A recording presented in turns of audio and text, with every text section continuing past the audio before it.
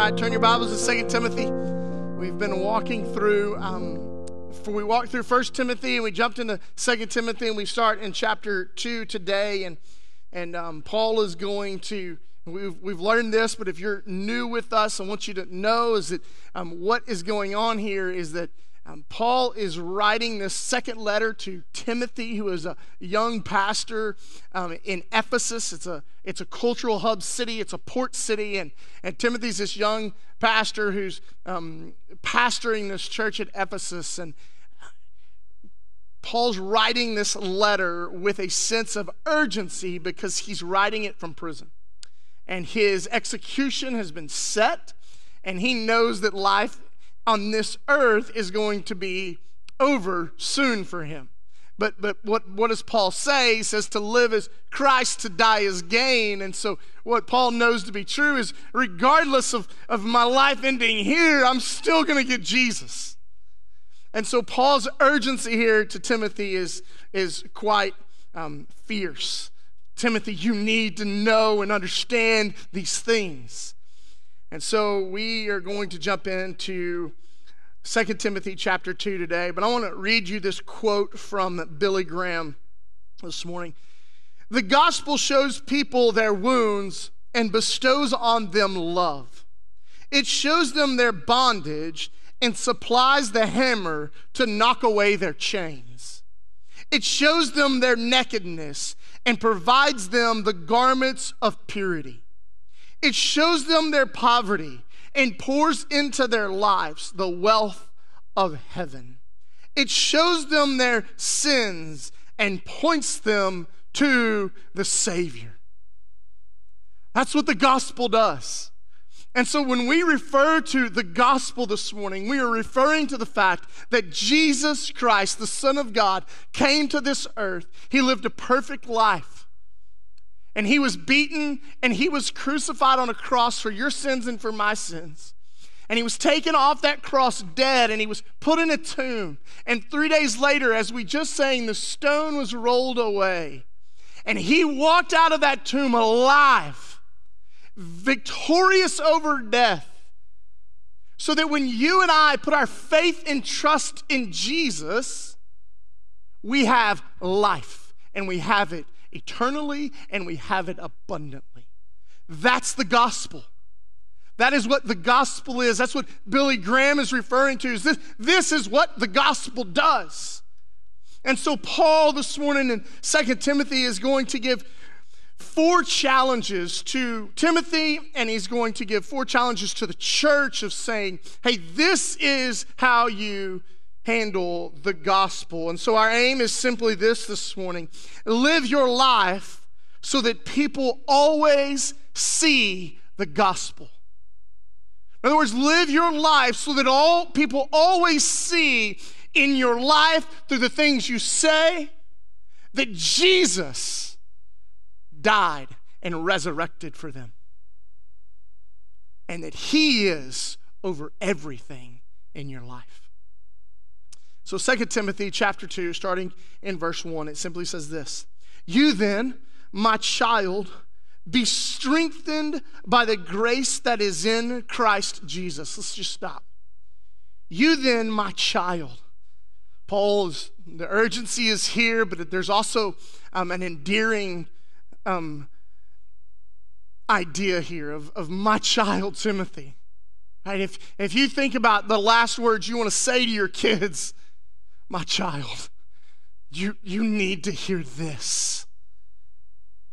Now you, my child, be strengthened by the grace that is in Christ Jesus. Be strengthened. And so first challenge he tells him is this: be strengthened by the gospel.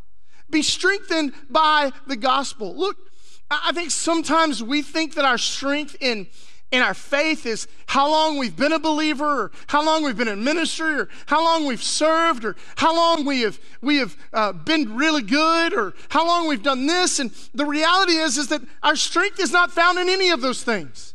It's found in Jesus. It's found in the grace that he gives us every single day.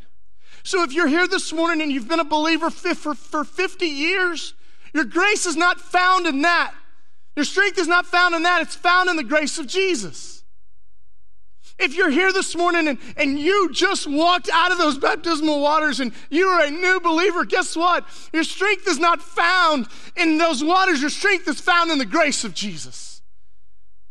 And so Paul tells Timothy, my child, be strengthened in the grace of Jesus Christ. So what does it mean for us to be strengthened? Well, Paul's already told us in chapter 1 that we are, for God gave us not a spirit of fear, but of power and of love and self-control. And he gave us these things so we could fan into the flame the gift that God has given us.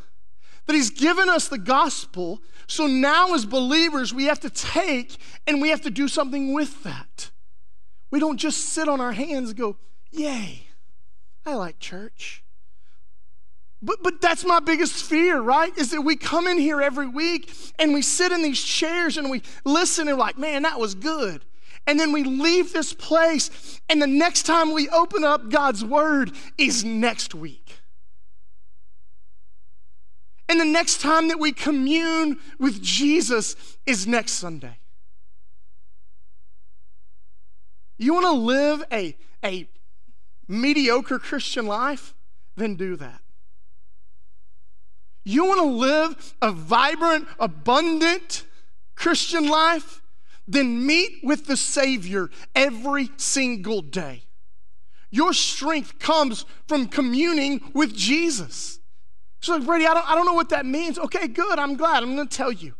So whether you've been a believer here 50 years or you're a new believer, here's how it works. Because I fully believe that there are people who walk their whole life and never commune with Jesus and call themselves Christians.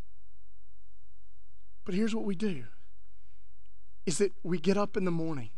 Our kids are doing a devotional right now, and there's an acrostic that they're doing, and the G stands for Good Morning God. And get up in the morning and they say, Good morning, God.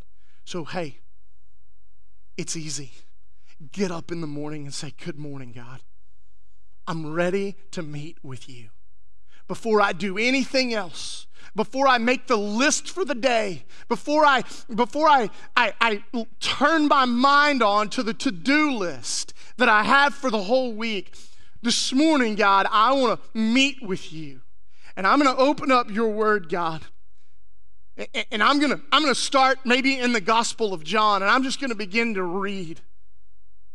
And I'm going to be encouraged, and I'm going to be strengthened, and I'm going to walk away and go, I don't know what all of that means, but that's okay. And then I'm going to sit, and I'm just going to spend some time and say, God, I just want to thank you for who you are. And thank you for what you did. Because you alone are God. And you alone are Savior. Nothing else. And God, I want you today to make you my everything. I don't want to put my hope in stuff. I don't want to put my hope in relationships. I want to put my hope in you. And I need you to do that. And God, would you just throughout the day remind me of your word? And you spend time with Jesus. And when you do that, what happens is your faith starts to become strengthened. And so Paul says, hey, Timothy, be strengthened by the grace that is in Christ Jesus. So we are strengthened by the gospel. And then he goes on in verse 2 and he says this, and what you have heard from me in the presence of many witnesses, entrust to faithful men who will be able to teach others also. So the second challenge he gives us is this: pass on the gospel. The knowledge that you have, give it to someone else and say, hey, I have this knowledge. I want you to know. I want you to understand who Jesus is. And then I want you to go and teach someone else. That's how the gospel spreads. Did you know that? Apparently not. Did you know that's how the gospel spreads, is by you telling someone about it? Okay, good. Glad we're there. Glad we're on the same page now. Right? Like, that's how the gospel goes out, is by us passing it on to other people. and declaring it and saying, hey, I want you to know the gospel. I want you to know that Jesus died for your sins. I want you to know that you will never have life outside of him. And Paul tells Timothy, hey, Timothy, pass this on and trust it to faithful men who will teach it. If you're an older believer in here and you've been a believer for 50 years, who have you passed the gospel on to? If you've been a believer for a little while, who have you passed the gospel on to? If you're a brand new believer, I'm going to ask you the question because it's every one of our responsibilities. Who have you passed the gospel on to? Who have you said, hey, I really desperately want you to know this because it changes everything. It changes everything. It's changed everything in my life, and I know for a fact that it will change everything in your life. Paul says, pass on the gospel, Timothy. Pass it on. And so the question for you and me is, are we doing that? We're passing on the gospel. We're declaring it to those around us. Remember the sense of urgency that Paul's writing with. Timothy, I'm not going to be around much longer. This is on you, buddy. Right? How many of you are older and like, I'm not going to be around much longer? I'm just playing, don't raise your hand, right? But you have a responsibility, don't you? We're not promised tomorrow, are we? No. We have today. So the question comes for the church, what are we doing with today? How are we declaring the good news of Jesus? He says, pass on the gospel. And then in verse 4, he's going to give him another challenge. Look with me. Or verse 3 and 4. Share in suffering as a good soldier of Christ Jesus. No soldier gets entangled in civilian pursuits, since his aim is to please the one who enlisted him. And an athlete is not crowned unless he competes according to the rules. It is the hardworking farmer who ought to have the first share of the crops. Think over what I say, for the Lord will give you understanding in everything. The third thing is he says, endure for the gospel. Endure for the gospel, Timothy. And then he gives him three ways in which, three examples, if you will. How many of you like examples? Like you're one of those persons, like if someone comes to you and says, hey, do these things, and you like have no idea what's going on, you were like, can I have an example? And they give you an example and you're like, I'm in, like I can do that. Anybody? Just me? Okay, some of you are honest this morning. Everybody likes examples, right? We like to see what's going on. And so that's what Paul does here for Timothy. He's like, hey, here's examples. And so first he gives him the soldier. And he says, hey, the soldier does this. No soldier gets entangled in civilian pursuits, since his aim is to please the one who enlisted him. His goal is to please the one who called him to do it. That's the goal of the soldier. So Paul says, hey, here's the soldier. And so I wrote these words down for the soldier. Solidarity and focus. That he is convinced, just like we have been memorizing as a church, what? But I am not ashamed, for I know in whom I believe, and am convinced that he is able to guard until that day. I know in whom I believed, and the solidarity is the gospel, and I'm going to focus on that. And Paul says, just like the soldier Timothy, this is how you should live your life, with solidarity and with focus. And then the second example he gives him is he gives him the athlete. An athlete is not crowned unless he competes according to the rules. According to the rules. Right? He competes according to the rules. And so athlete, I wrote down these words, disciplined and worthy. Disciplined and worthy. Is that an athlete trains. Have you ever been around somebody that's training for something? And all they talk about is what? That thing. Like if you go have a conversation with them, like well, I'm doing this, I'm eating this, I'm drinking this, I'm lifting this, I'm running this, I'm biking this. Like, that's not me, by the way, but I'm just saying, like, I know people that are that way, that like that's what they do. They train for those things, okay? But the athlete is this: they're disciplined and they're worthy. Is that they train themselves to compete according to the rules. That's why when athletes compete and one cheats, they strip him of that crown, don't they? Why? Because he's no longer worthy of it.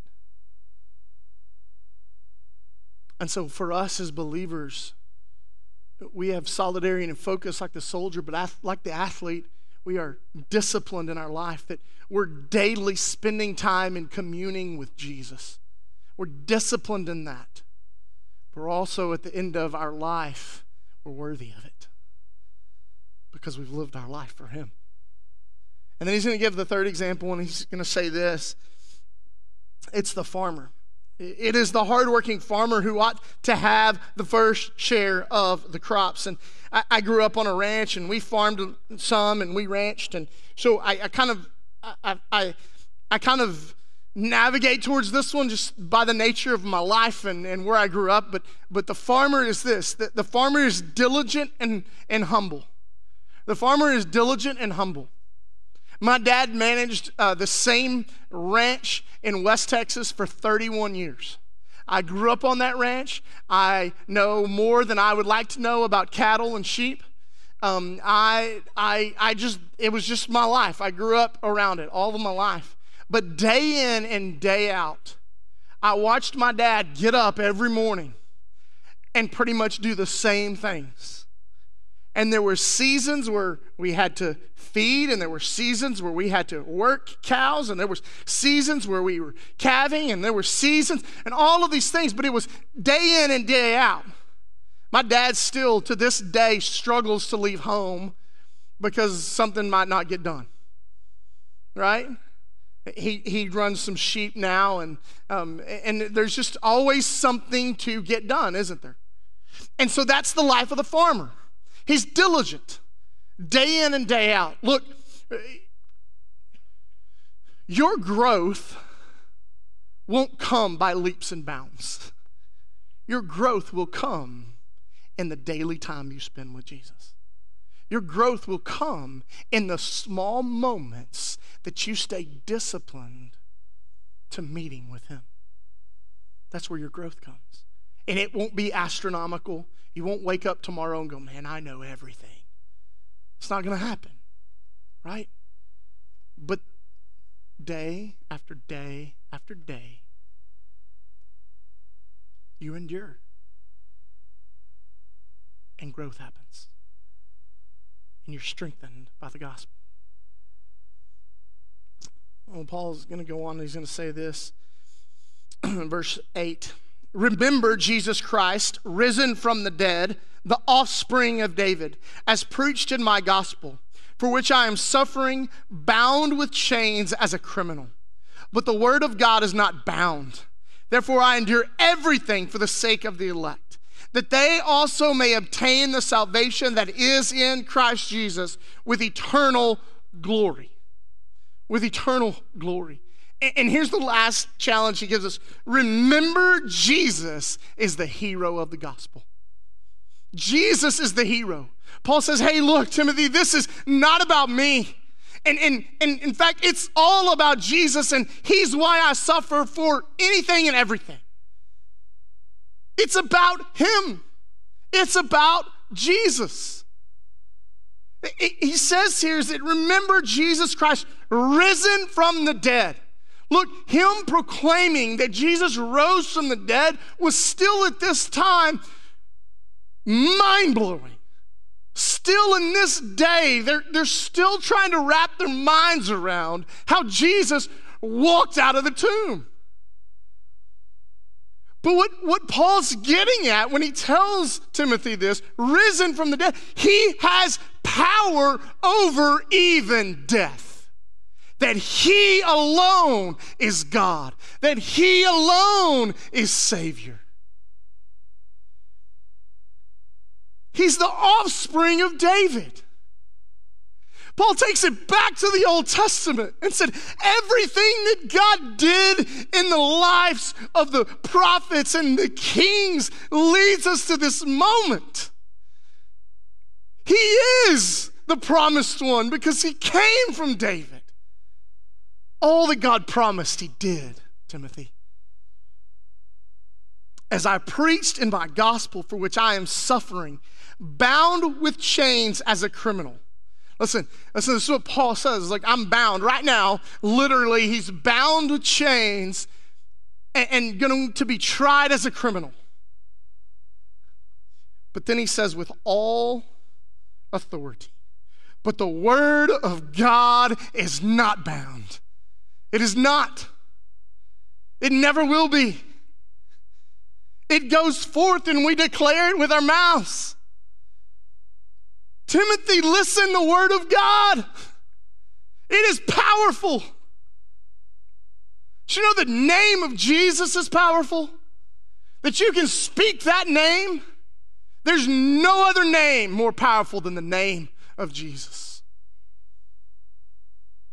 Sometimes, all people need to hear from you, hey, I just want you to know, Clint, Jesus, he loves you. Church, you know there's power in that? Because there's power in the name of Jesus. And so Paul declares this high view of Jesus. He says, hey, remember that Jesus is the hero of the gospel, because here's the reality for us, is that having a high view of Jesus, it keeps us in the war, it keeps us on the field, and it keeps us on the farm. Understanding every single day as we are diligent and day in and day out, and we train and we discipline ourselves and we meet with Jesus, when we have a high view of him and have this view that says, man, he is my everything, then at the end of the day, it doesn't matter what our circumstance is. I'm going to get up and do the same thing the next day. Because of who he is, not because of who I am. Remember that Jesus is the hero of the gospel. And then Paul's going to go on and he's going to he's going to turn. He's these 4 challenges, and then he's kind of give this warning, if you will. He's going to give this warning to us. He says this, verse 11, the saying is trustworthy, for if we have died with him, we will also live with him. If we endure, we will also reign with him. And then this one's a tricky one. If we deny him, he will also deny us. If we are faithless, he remains faithful. Well, this is written in poetry form, song form. And so it says, if we die, we will live. If we endure, we will reign. If we deny, he will deny.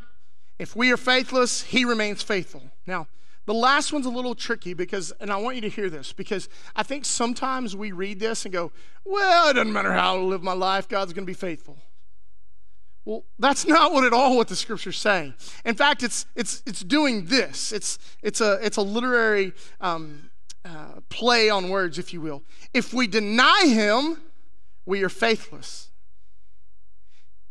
He also will deny us, and he remains faithful to that. Ouch. That's a warning to us, church, about how we live our lives for the gospel.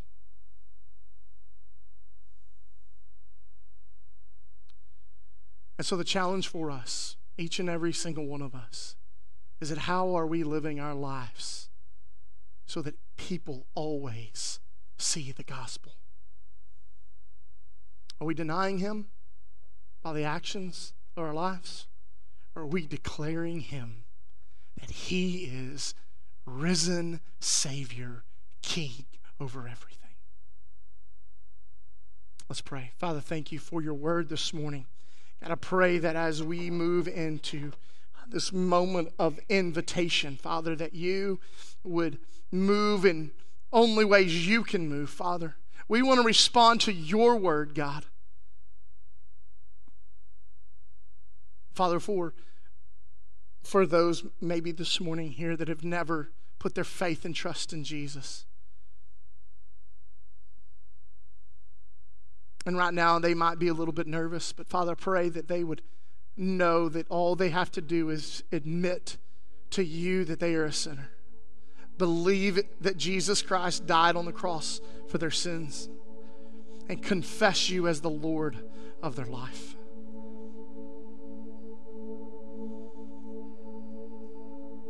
Father, for those this morning that are just here and just struggling with a lot of circumstance in life, and it seems as though that you have gotten further and further away from them and their hearts, I pray that you would, just in these moments, draw them close to you.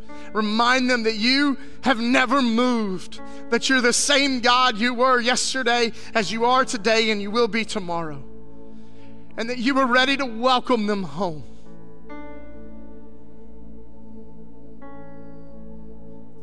Father, this is your time. We ask that you would move and that you would transform and change lives. God, we love you. We are grateful for your goodness and kindness to us in the moments that we falter, Father. There is your grace, and we want to say thank you for it. It's your mighty name we pray. Amen.